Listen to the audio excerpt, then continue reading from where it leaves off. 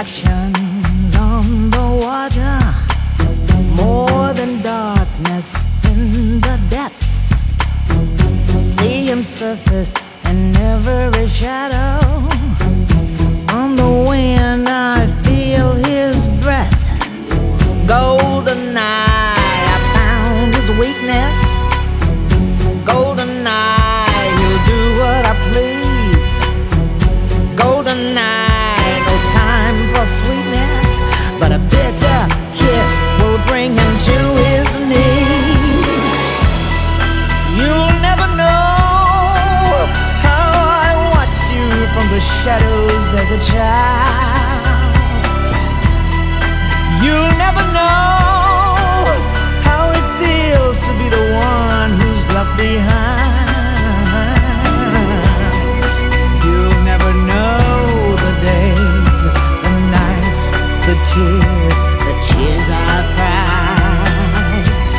But now my time has come, and time is not on your side.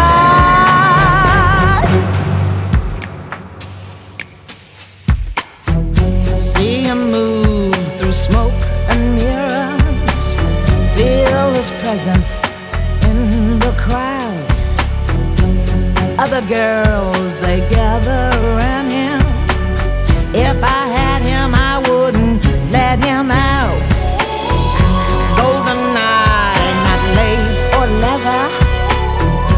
Golden chain, take him to the spot. Golden eye, I'll show him forever. It'll take forever to see what I've got. You'll never know how I watched you from the shadows as a child. You'll never know how it feels to get so close and be denied.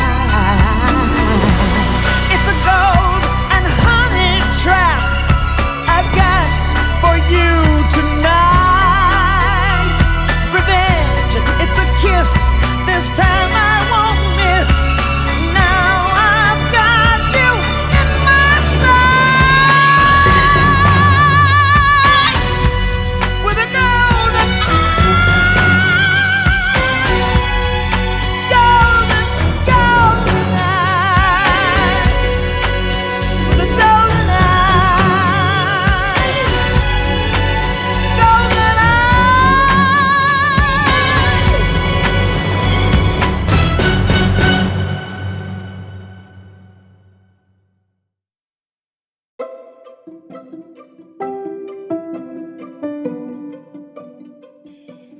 All right, welcome back to Favorite Things. We are now in the Pierce Brosnan era. Yeah, I liked it. You did? So you enjoyed Goldeneye. I did. It was a fun one. I came in, 30 minutes late, 45 minutes late? Yeah, you missed a couple of mildly important plot points Yeah. that changed the entire context of the movie. Yeah, so I was kind of lost through it, but I was still enjoyed it. I've got to be honest, this is hands down one of the Bond movies, if not the Bond movie that I saw the most. And it's because it's one of the first ones, it's one of the most influential. Yeah. But I also, watching it today in a 2020 context, saw that it's very much a time capsule. Yeah. Yeah, this is not a timeless James Bond movie. Right. I would recommend, if someone's looking for a timeless James Bond movie, I would recommend something like On Her Majesty's Secret Service, From Russia with Love, and even those are time capsules of their era, whereas this is very much, this can only happen in the 1990s. Yeah. The hairstyles, the clothing, the cars. Hairstyles, clothing, the 14.4 kilobyte modems, the let's see here, the massive computers, the no Windows or Mac interface. Yeah, it was weird Operating systems. watching them email, and I'm just like that. It was just so weird because it was before like formal email, so it's just trying to. I don't know, maybe not, but Yeah. it was just really weird. It was before I ever knew about email kind of stuff. Yeah. Like, So it's just weird. It's one of these movies that honestly, on paper, I don't know if this works. Just lining out the concept, I don't know if it works. And somehow all the pieces fit together. And I would put this up in the top 5 of James Bond films. Mm-hmm. I'm going to let you vamp for a few seconds while I turn off our camera over here. Okay. What am I vamping about? Oh, you're just going to keep talking. So, yeah, I'm not good about that. Okay. I need somebody to lead the conversation. To any and all of our listeners, we had a camera rolling for a few seconds just to get some B-roll on an adoption video we're putting out there for our profile. Most of you guys won't see it, but in a small way, hey, you are a part of our adoption journey. So congratulations. What I will say for this film, gosh, I've mentioned it to you, and I'm going to put it out there on the podcast. The James Bonds we've seen thus far, I question the sexual viability of this man to attract innumerable women to go to bed with him. Yeah. And, actually go and have sexual relations with him. Sean Connery, I'll do a walk for you. Sean Connery was a pig. He was attractive, but you literally had to wait a minute and a half to hear that he was an absolute sexist, misogynist jerk. Yeah. And to have intimate contact with him was to know that he hated you. Then you get to George Lazenby, and that guy obviously was going to have a venereal disease. Just the way he approached everything. You get to Roger Moore, and you're like, you're kind of smarmy and old. You're funny. But I don't see the sexual attractiveness.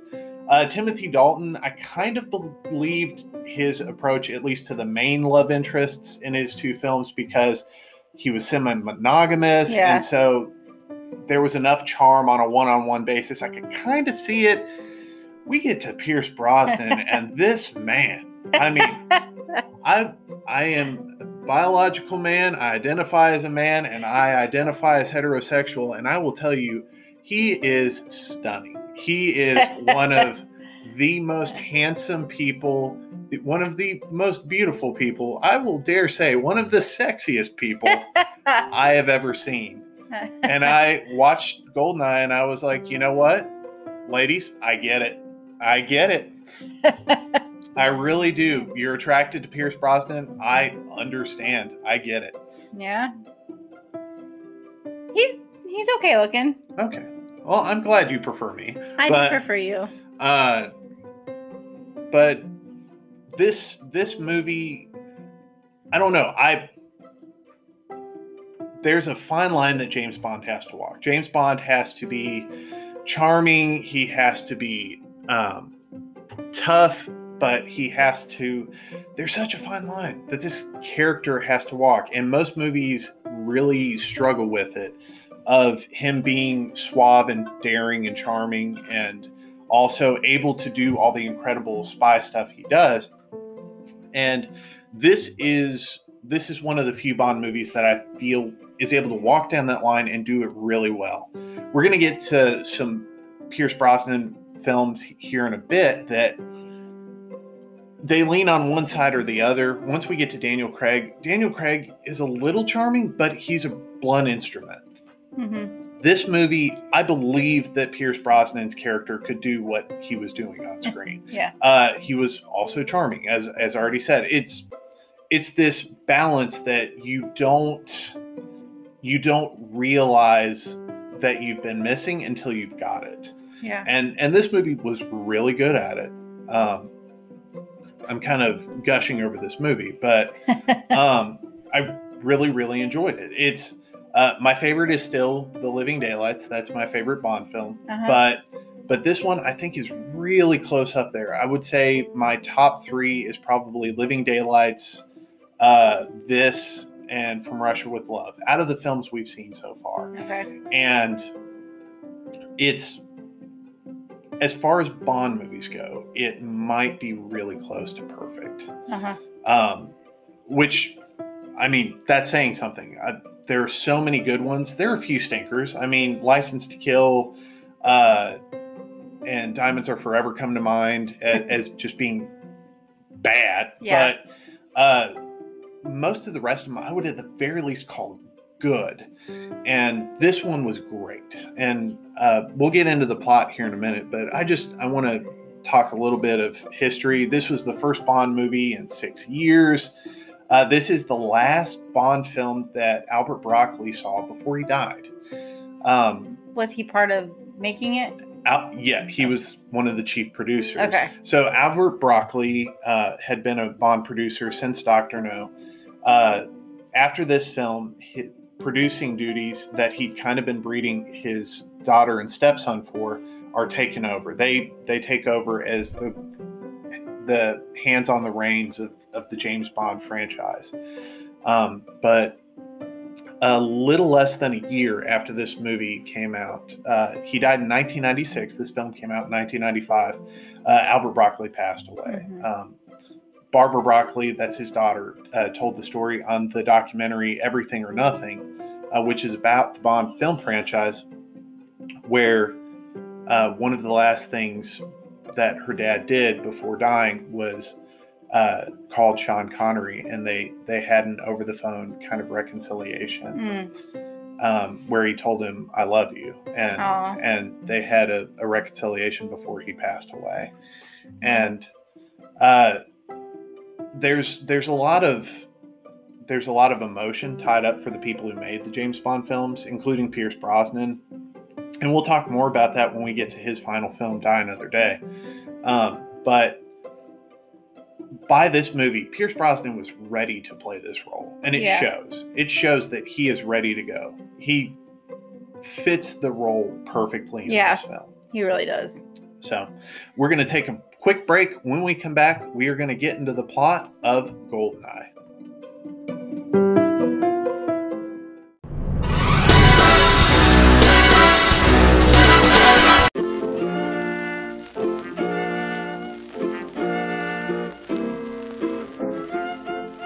All right, and we're back. If we get interrupted, we ordered a pizza, so there is every possibility that the pizza person, notice I did not give a sex to that, may interrupt our recording. So, this week's film, produced by Albert Broccoli and directed by Martin Campbell, who will be back for a later installment, is GoldenEye. We start off with what sounds like a video game soundtrack as Pierce Brosnan takes the stage in his tuxedo to shoot the gun barrel sequence.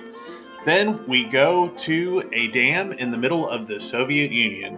And hey, I will read my notes. There is a large dam with a man running.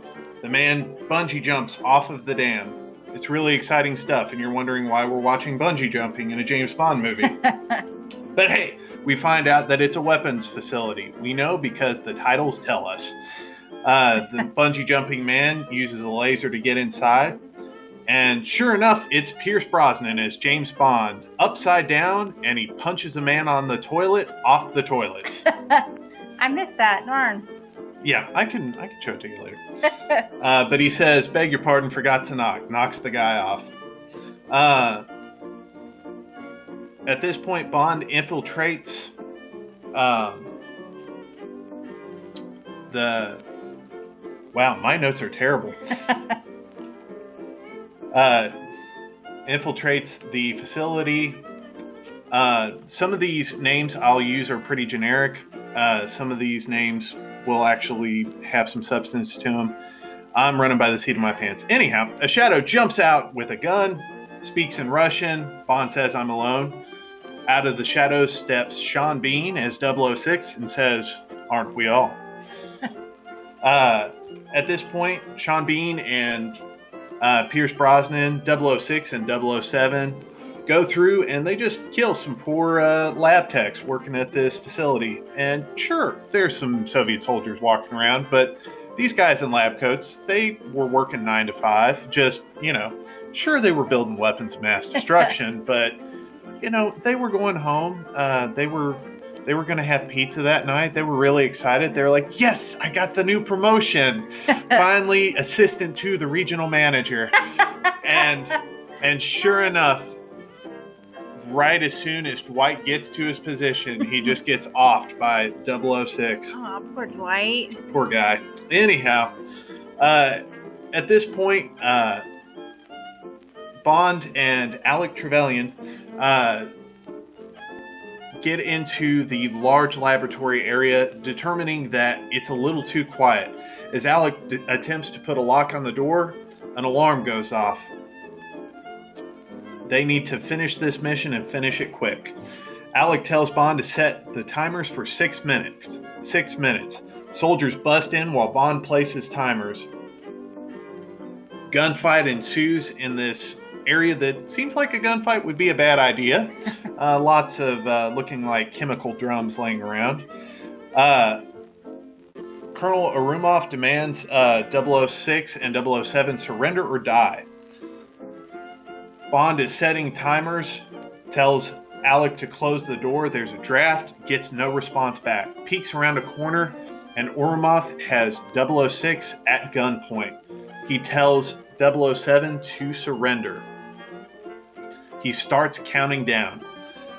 006 is executed, and James looks frightened. He immediately moves to the timers, sets them to 3 minutes instead of 6, and slowly moves out. He grabs looks like gas tanks and begins wheeling them towards the exit. A stray shot hits nearby. Orumov executes the soldier who shoots the stray shot. When the cart of gas tanks reaches a point where it can go no further, Orumov gloats, and it looks like James has reached the end. Nope, because we're only 5 minutes into the movie, and we've still got a lot of movie left to go. As he dives onto a conveyor belt behind him, Bond shoots the gas tanks that spill out onto the waiting Soviet army. We go out into an airstrip where we get a really cool motorcycle chase scene. Bond uses the motorcycle to jump off of the cliff's edge behind a plane that's running away without a pilot, gets into the plane and pulls out at the last second as the facility explodes. And we go into Tina Turner's title song, Goldeneye. Sounds like it's an exciting start. Yep. It's all right. The dinner that you were making was really good, so It's totally fine. Anyhow, as we exit the song with lots of Soviet imagery and half-naked women and guns sticking out of their mouths and weird Soviet statues, we come back to see Bond driving his Aston Martin DB5 with an attractive evaluator. They're both just like in their Sunday best. He's wearing just like a sweater vest and a tie, and I'm like, man, Pierce Brosnan, just gravy. Anyhow, at this point, the femme fatale for the film zooms in a red Ferrari. They race through the mountains of what looks like France. They almost run over some cyclists. The evaluator orders Bond to stop at once. Bond does so and then proceeds to seduce her, because that's what Bond does. And I'll be honest, if it's Pierce Brosnan Bond, I'm down. Anyhow, that night, Bond drives into the casino without the evaluator, mind you, noticing the red Ferrari. Because Bond is never not horny, he goes inside. The femme fatale is inside playing baccarat in a very low-cut dress. Bond proceeds to beat her at her own game while she is the dealer. Mind you, in the game of Baccarat, which you can look up on Wikipedia for actual rules and regulation, the idea of the game is if you are the dealer to beat all of the other players. If you are all the other players, the idea is to beat the dealer. You can even win as everyone else against the dealer. That's what you're going for. Okay. The rule is the value of face cards is 10. The value of all other cards are their number. The goal is to reach on the last digit of whatever your number is, 9, without going over. If you go over, it starts again. So if you had a jack and a 6, your score is 16. Your score is actually 6. Okay. So the idea is you want to get as close to 9 as you can without going over. Okay. It starts all over again. Your bottom, the last number, is what you're shooting for. All right. Anyhow, I've probably totally butchered that. If so, I apologize to all of you casino sharks out there. The last time I played Baccarat was never. Anyhow, he learns upon approaching her and attempting to pick her up that her name is Xenia, something rather else, sounds really Soviet, Onatopp, because we needed a pun in this film. She is sleeping with an admiral in some navy. I'm not sure if it's British or what. He has an accent, but I'm not entirely sure what it is. Bond then spies on them entering a yacht. He notices a nearby frigate. He goes back to the DB5, where on his radio he gets a briefing from Moneypenny telling him that the yacht and Miss Onatopp have ties to Yanis. At this point, we get a pretty graphic sex scene. PG-13 graphic, not graphic. That said, it is the first, at least PG-13 film to have a female climax during a sex scene. You will get a few of those in this film because that's Onatopp's whole thing. If she kills someone, she has an orgasm. Yeah, I noticed that later when I joined the thing. I'm like, oh, that's interesting. Yes, that's her whole deal. But the whole idea is that's how she gets sexual pleasure. It's not from actual sex, but from the kill. Yeah. She and Scaramanga should get together because he, as the song says, climaxes, I'm paraphrasing, before the kill. So they should get together. They'd be quite a couple. Anyhow, she kills the Admiral by strangling him with her thighs, which leans back to in Living Daylights. There was a similar killer spoken of when they were searching for Miss Karamalovi. After killing the Admiral, his ID is stolen. The next day, we get a parade around the military frigate in the bay, which Xenia and someone who's wearing a beard and the Admiral's uniform sneak on board.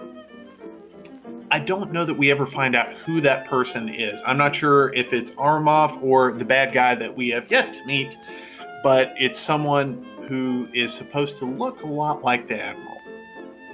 In the meantime, Bond sneaks onto the yacht to investigate, and it's at this point we learn that the individual on the frigate is an imposter because the dead, naked, smiling, creepy corpse of the dead Admiral falls out of the closet, just a big, creepy grin on his face.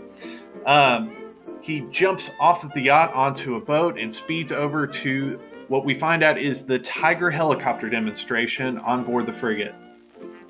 The Tiger helicopter is a stealth helicopter that is impervious to EMP. Let me stop and say that again in as many syllables as I can. EMP. Not for nothing, but that's probably going to be important in about 5 minutes. Onatopp kills the 2 pilots of the helicopter, and she and her companions steal it. Bond is too late, and the helicopter gets away.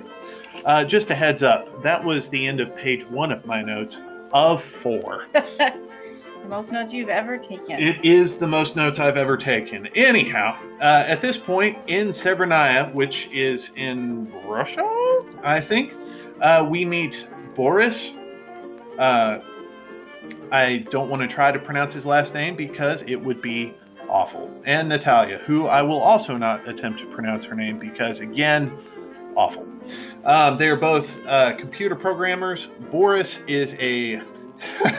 I'm going to quote my notes on this. Boris is a Gamergate douchebag full of himself and his own talent as a hacker. For those of you who don't know what Gamergate is, just Google it. You'll get more than enough information. Let's just say they're a bunch of sexist pigs on the internet. Anyhow, he brags that he is invincible. And at this point, I note that Alan Cumming is great. You may know Alan Cumming as Nightcrawler from the second X-Men film. Okay. Or you may not. I know. Anyhow, he's the blue guy. Oh, the blue guy. Okay. Yep. Maybe. It's been a while. I love watching movies with you. At this point, while Boris goes and takes a smoke break, the Tiger lands outside. Orumov and Onatop get out and go inside. They tell him that they're running a drill. They activate the Goldeneye, and in the process of obtaining it, they slaughter everyone at Severnaya. Natalia barely escapes. Onatop climaxes as she kills, is in my notes. They take the keys with them. As they're on their way out, someone hits the alarm. Onatop shoots him, and Orumov says they'll never get here in time. The Russians scramble fighters in response, and in the process, we go over to MI6 where we meet Bond, the new Moneypenny, played by Samantha Bond, and our new M, played by Judi Dench. So her last name really is Bond? Yes. Nice. In the process of all of this, they are tracking where everything went to Severnaya. They've got up the satellite, and it's really neat. Bond says, "Oh, this is live footage." And M very snarkily says, "Unlike the Americans, we'd rather not get our information from CNN." Which is good. Good idea. As they're watching all of this go down, the EMP from Goldeneye wipes everything out. And apparently the EMP aboard Goldeneye is a one-use weapon. We'll find out in a little bit why that's important. But anyhow, it's a little bit more realistic than your typical doomsday weapons from earlier Bond films. Let me see here. Bond is instructed to investigate. In the meantime, Natalia escapes the wreckage of the facility. M grills her new subordinate, Bond. She calls him a sexist, misogynist dinosaur, and she just nails him. She's absolutely right. She puts him in his place and sets him straight. But she does so in such a way that it's to let him know, hey, you work for me. You're going to report to me. If you have a problem with me, you're going to tell me. Oh, by the way, come back alive. Don't go doing something stupid just to do something stupid. And I got to be honest, after Bernard Lee, who was the very first M, Robert Brown felt a little cold. Judi Dench is the right mix of professional and almost maternal, motherly. Yeah. And it works. It really works in her role as an authority figure. Let me see here, making sure I'm in the right place. We go over to St. Petersburg to the Russian defense area, and we meet Defense Minister Dmitry Mishkin, who is meeting with General Orumov about the incident with the Goldeneye satellite. Orumov offers his resignation for the events. He learns of Natalia's survival while he's there. He knew of Boris. He didn't know of Natalia. And immediately we go, uh-oh, what's going on? Why'd they let Boris live? At this point, we go over to MI6 again, and we see good old Q, looking old but still spry. Spry, but in a cast. Yeah, I was like, oh, he broke his leg. Yes, and Pierce Brosnan as James Bond says, "What's the matter, Q? Skiing?" And Q just looks up with this look of absolute joy and goes, "Hunting," and then fires a rocket out of his cast. And So I didn't write this in my notes, but I want to make note of this right now for the public. The Q Bond relationship in almost every Bond movie leading up to the very last one was borderline hostile. Like, there are some where it seems like Q absolutely hates Bond. Uh-huh. And in this movie and in each subsequent Bond movie, there is this just love between Q and Bond that plays just so warmly. And I think that was a rapport between Pierce Brosnan and Desmond Llewellyn. And it's just touching to me. I was just given a notification that our food is about to be here, so we are going to take a brief break. When we return, a little bit more full, we will find out what Q has for Bond and what is going to happen on Bond's mission. We'll be right back.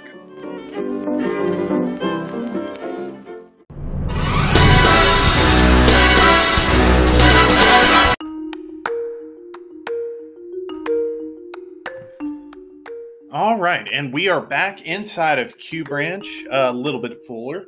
But at this point, Q introduces Bond to his new BMW that is only in this film for product placement, as BMWs will be for the next 2 Bond films after this one. Literally, there will be one scene where he drives it later, and that is it. We also meet Bond's special Batman belt with a grappling hook built into it and a grenade pen. Q uses a really neat X-ray document scanner. Bond is fiddling around with what looks like it might be an incognito device. Q snatches it away just to let Bond know that no, that is indeed a sandwich and his lunch. Bond sets down on a plane in St. Petersburg and meets Jodan Baker, Jack Wade, CIA. You may recognize Jodan Baker as the villain of Living Daylights when he was Brad Whitaker, the guy who was a little obsessed with guns. Okay. I don't remember. That's okay. Neither did the producers, apparently, which is why they cast him as another main character. Anyhow, meanwhile, across town, Natalia also arrives in St. Petersburg via a train and goes to a computer store and gets online with a 14.4K modem. She goes in under the cover that she is a school teacher buying computers and is able to contract Boris, who tells her to meet her at a church. When she does so, she is abducted by Onatopp. And we find out that Boris, as we figured out before, is a creep. She should have known better. Anyhow, via Jack Wade, we find out that the way to get in contact with the Ennis Crime Syndicate is through Valentin Sikovsky, played by Robbie Coltrane. We go to Valentin's club, where we meet Minnie Driver as the worst singer of all time. Point in fact, Minnie Driver is a fantastic singer, just not in this film. She does a really good impression in this film and Phantom of the Opera as someone who cannot sing. In all seriousness, go on Amazon Music. She's really good. At this point, Valentin tells Bond that he, in exchange for some favorable information that will gain him lots of money, he will set Bond up with Yanis. We find out that Bond and Sikovsky have a love-hate relationship, seeing as the last time that they saw each other, Bond shot him in the knee and stole his girlfriend. Nevertheless, Sikovsky helps Bond out. We find out that in addition to the meeting, this is someone that shouldn't be trusted because they are Lienskowska. According to the movie, these are a group of people who betrayed both the West and the East, and then when they sought asylum in the UK, they were turned right back over to Stalin, who had most of them executed. Anyhow, at this point, Bond goes to a hotel and swims laps in the baby pool, which is right next to a steam room, and then Onatopp attempts to sex kill Bond. And then he beats her up, not just in the movie, but in real life as well. Oops. So come to find out, during the sexy fight scene, as I will call it. Pierce Brosnan and Famke Janssen were instructed to make it look real. And so when he runs her into a wall full speed, he actually like either bruised or broke a rib on her during the scene. She said it was fun to a point. Anyhow, at this point, after Bond has beat up a woman, not Sean Connery style, but Pierce Brosnan style, which is more acceptable for some reason, she takes him to a graveyard to meet Yanis. He knocks her out with a karate chop that, since she stayed out, probably would have given her permanent brain damage. We talked about this while we were walking. You said, would that really work? Long and short of it is, if you hit someone somewhere hard enough to knock them out, if they don't wake up in a second or two, they're probably going to have issues. Like, period. Whenever you watch someone get knocked out in a boxing match, usually they come to within 30 seconds, a minute max. She is out. But this is movies, totally acceptable. Yeah. And we can also explain anything stupid she does for the rest of the movie as brain damage. That's a good point. All right. So at this point, Bond goes into the graveyard expecting to see some new person and instead sees a ghost. 006, Sean Bean. The only person good enough to die in every movie he's in has already gotten to die once. And I'm going to give you a hint. He's going to get to die again in this movie. He is now scarred from the explosion. He confronts Bond. Bond feels betrayed, but so does Alec. The explosion was supposed to go off 6 minutes later, giving him ample time to escape, but instead it was set for 3 minutes, and it burned off part of his face. Bond is knocked out via a knockout dart, an actual way that you could knock someone out. Bond wakes up in the Tiger helicopter, Natalia behind him screaming. Missiles fire from the helicopter, and Bond is able to use his head to hit the eject button, escaping the blast at the rest of the helicopter's body. We just ended page 2 of my notes, just for the record. As soon as they get out of the helicopter, they're confronted by the Russian troops. They're taken to the Defense Ministry where they're going to be interrogated. Natalia tells Bond her story. And as Mishkin enters, she tells him the rest. Mishkin believes, and he's ready to cooperate with Bond when Ourumov comes in, and it is too late. Ourumov kills Mishkin with Bond's gun, kills the guard, framing Bond for the shooting. Bond and Natalia are able to knock Ourumov down and begin running. They are separated. Natalia is captured, and she is hauled away with Ourumov. Bond jumps into a tank, and we get the most awesome chase scene probably up to this point in a Bond film. It's pretty epic. With a tank through St. Petersburg. And this thing has it all. You've got a tank just mowing through streets, crushing cars like they were beer cans. You've got statues getting stuck on the top of it. All kinds of fun. Just enough cheese, but just enough action. This is a great chase scene. After they are able to get away, Ourumov and Natalia get on the bullet train belonging to Yanis. Bond follows in his tank. On board, Alec and Onatop are waiting. Alec creeps on Natalia, trying to force himself on her. As he's about to make his move and do something rapey, including rape, Bond pulls the tank onto the tracks. Alec and Onatop tell the conductor to ram the tank. Bond opens fire on the engine. It catches fire. Bond jumps out of the tank, and the train derails. It is a wreck. As Alec and Onatop come to, Bond is holding them at gunpoint. Ourumov is instructed to come to the car with Natalia. And the general holds her at gunpoint while Bond holds Alec and Onatop at gunpoint. Faced with an unwinnable choice, Bond shoots Ourumov as the two others escape. In the meantime, the train locks down. I'm sorry if I slowed down. I'm trying to catch my breath. I'm saying a lot. I'm saying a lot, and I'm running out of air. I was not breathing, apparently, and so I'm now catching my breath. Sorry for that. You need to breathe. Oh, I'm fine.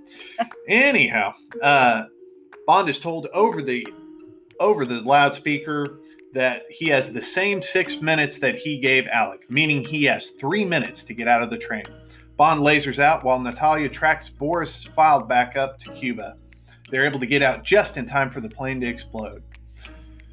We now zoom over to Cuba, where Bond is in his product placement BMW, and he and Natalia are just having a wonderful drive. It just looks beautiful down there. And Jack Wade flies in on a plane, and he trades a plane and information for Bond's BMW. And don't worry, if you're worried about the car, it's okay. They're going to crash the plane instead. But before that, Natalia and Bond sex. That's what I have in my notes. They go and they have the classic brooding good guy on the beach scene where she goes and tells him, "You need to stop being a brooding good guy and you need to come to bed." That's not what she actually says. I'm sure it was actually a lot sexier, but I can't do that impression. I can do whiny. I can't do sexy. It's not me. It's all right. But anyhow, Bond and Natalia survived their sexing and crashing, only for Onatopp to arrive and attempt to sex kill them. And yes, I said them because she also kind of comes on to Natalia. Bond straps Onatopp to her helicopter and shoots it down, pulling her into a tree and crushing her to death. He then, to add insult to injury, says, "She always did enjoy a good squeeze." Yeah. And that's technically true. Yeah. Although in bad taste, because he just murdered someone. Anyhow. It was self-defense. I think it was personal. Anyhow. As they are going through the area they were in, the lake that was formerly below them when they were shot down drains to reveal the dish that is being used to control the second GoldenEye. What? There's a second GoldenEye? Apparently, these satellites are only one use. When they enter the atmosphere, they burn up, but at the same point, disrupt everything with an EMP. This is how they work. It's a little bit more realistic than the Doomsday weapon that just stays in outer space. Yeah.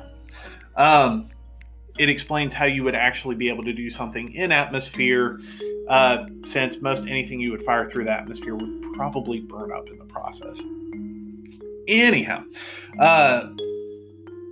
everyone is alerted. Bond and Natalia go on the run. They infiltrate while London is being targeted by Boris and Alec.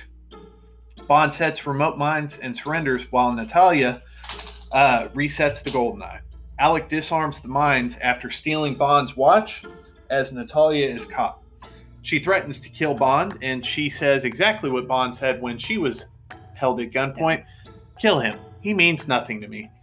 Bond kind of smiles because it's funny. It's what he did, and it's just as cold-hearted. And he's like, "Well, that's fair play. Yeah. It's cool if I get shot this way." Anyhow, Boris is bragging about how good he is to Natalia and can't break her code. He then begins obsessive-compulsively popping the pen. It's 3 on, 3 off, and I don't know how Bond kept track because I lost track. And he kind of swats the grenade away to the gas tanks that are already kind of leaking. And I was like, what if you counted wrong? Do you just get shot then? Apparently. Fortunately for Bond, his count was right on, and the gas tanks explode. He and Natalia are able to get away to the elevator. GoldenEye is set for re-entry. Bond knocks... Oh, I already got it. Already covered that one. Last page of notes. Bond is going to go and try to jam the transmitter so that the hack cannot be undone. Natalia is going to run for safety. Bond is able to jam the transmitter as Boris tries to break the hack. At this point, it's a cat and mouse game between Alec and James. going across the dish. And right at this point, my rear end is just puckered because they're up in the air and anyone could slip and fall. There's just a lot of running on catwalks, and I'm just nervous. I'm nervous for everybody. I'm like, "Ooh, don't fall, bad guy. Oh, don't fall, James." Yeah, it was very intense. Oh, it gets better. Yep. Boris breaks the hack, but Bond has already jammed the chain, holding things in place. You know, like whenever you got a bully in the neighborhood and they're riding their bike past, you just shove a tree branch into the bike spokes. Sure, they're in the hospital for 6 months, but totally worth it. Anyhow, Alec gains the upper hand only for Bond to knock him from the dish. Alec doesn't die until the dish crushes him when everything explodes. I mean, how many stories did he fall? So I would say he fell in the neighborhood of 150 feet. It was a little higher than the old hangman ride at Opryland. Because I thought for sure that fall would kill him, and then so here's the funny thing: a fall, skydivers can fall and actually survive. He wasn't gonna walk away. True. And I think the most graphic thing in the movie is his body hitting the ground. Yeah, I mean, it hurt me. I was like, ugh. So, the dish starts exploding, and you just, from Alec's point of view, see the antenna coming right at him as he screams. Natalia rescues Bond via helicopter before he crashes to the ground. And then, I'm sorry, I have to read my notes. Boris chills out on liquid nitrogen. Liquid nitrogen tanks meant for cooling computers burst and freeze him in place. Bond and Natalia canoodle in the bushes as Wade walks up. And he's like, "Hey, where were you? We did all this without you." And he's like, "Oh, I was coming." And he goes, "And where are the Marines?" And he goes, "Oh, they're here. Marines." And all the bushes around them are the Marines. And that was already kind of awkward, but it would have been really awkward in like a minute. They fly off together as we get a 90s love theme and the credits. Yeah. That one, I like that one didn't end with your typical, they're off by themselves, blocking whatever, the headquarters are trying to get to them, having sex out in the boat or whatever. He was making his move, and all of a sudden all these people just like, "Oh, we're right here," and then they all go off together. That's okay. The rest of them will end with him having sex with someone. It wouldn't be a James Bond. No, I love this movie. This movie is a prime example of a great 90s action movie. The year before this came out, Luc Besson directed a movie called The Professional, or Léon, if you're in France. And it has a lot of the same visceral action. It has a lot of really quick cuts. The action is almost palpable. And this one plays out very similarly. I believe that film is the reason that this film has kind of a crummy soundtrack. It's not terrible. I think it fits the film. It fits the era, but it doesn't feel James Bond. Yeah. There's a lot of synth. There's a lot of,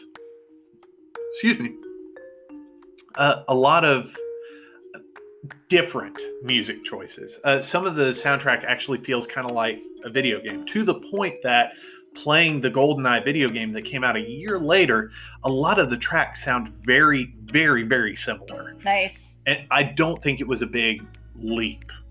And this film has the cultural touchstone of being the first Pierce Brosnan film, but also generating probably in the top 5 Nintendo 64 games of all time, popular video games, an adaptation of this movie in video game form. I played untold hours of that game with friends, and I wasn't any good at it, but it was a lot of fun to play.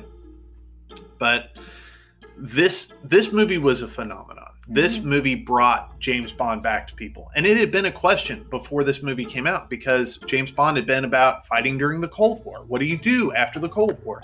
They did a movie about drugs, and it it stank. Yeah. Well, what are you going to do now that the Russians aren't the bad guys anymore? And truth of the matter is, they kind of made the Russians the bad guys. And it kind of works in this just after the Iron Curtain has fallen movie. But I adore this movie. I'm looking forward to next week. Next week's movie I enjoy, I'll be honest, a little bit more ironically. Okay. Which one is next week? Next week is Tomorrow Never Dies. Is that the one I think it is? No, the one you're thinking of is Die Another Day, which is Pierce Brosnan's last. Okay. No, next week's film is one I really, really enjoy, but I would be lying if I said it was anywhere near as good as this film. Okay. So I'm really looking forward to it, but at the same time, I want to set expectations a little low. I want people to understand what you're getting in for. You're getting in for a more classic James Bond feel movie. Okay. But that doesn't mean it's a great movie. So I just want you to set your expectations just a little lower. So I hope you'll come back and join us next week when we get Pierce Brosnan, Jonathan Pryce, Terry Hatcher, and Michelle Yeoh in Tomorrow Never Dies. It's been great talking to you guys. We'll see you next week. Bye.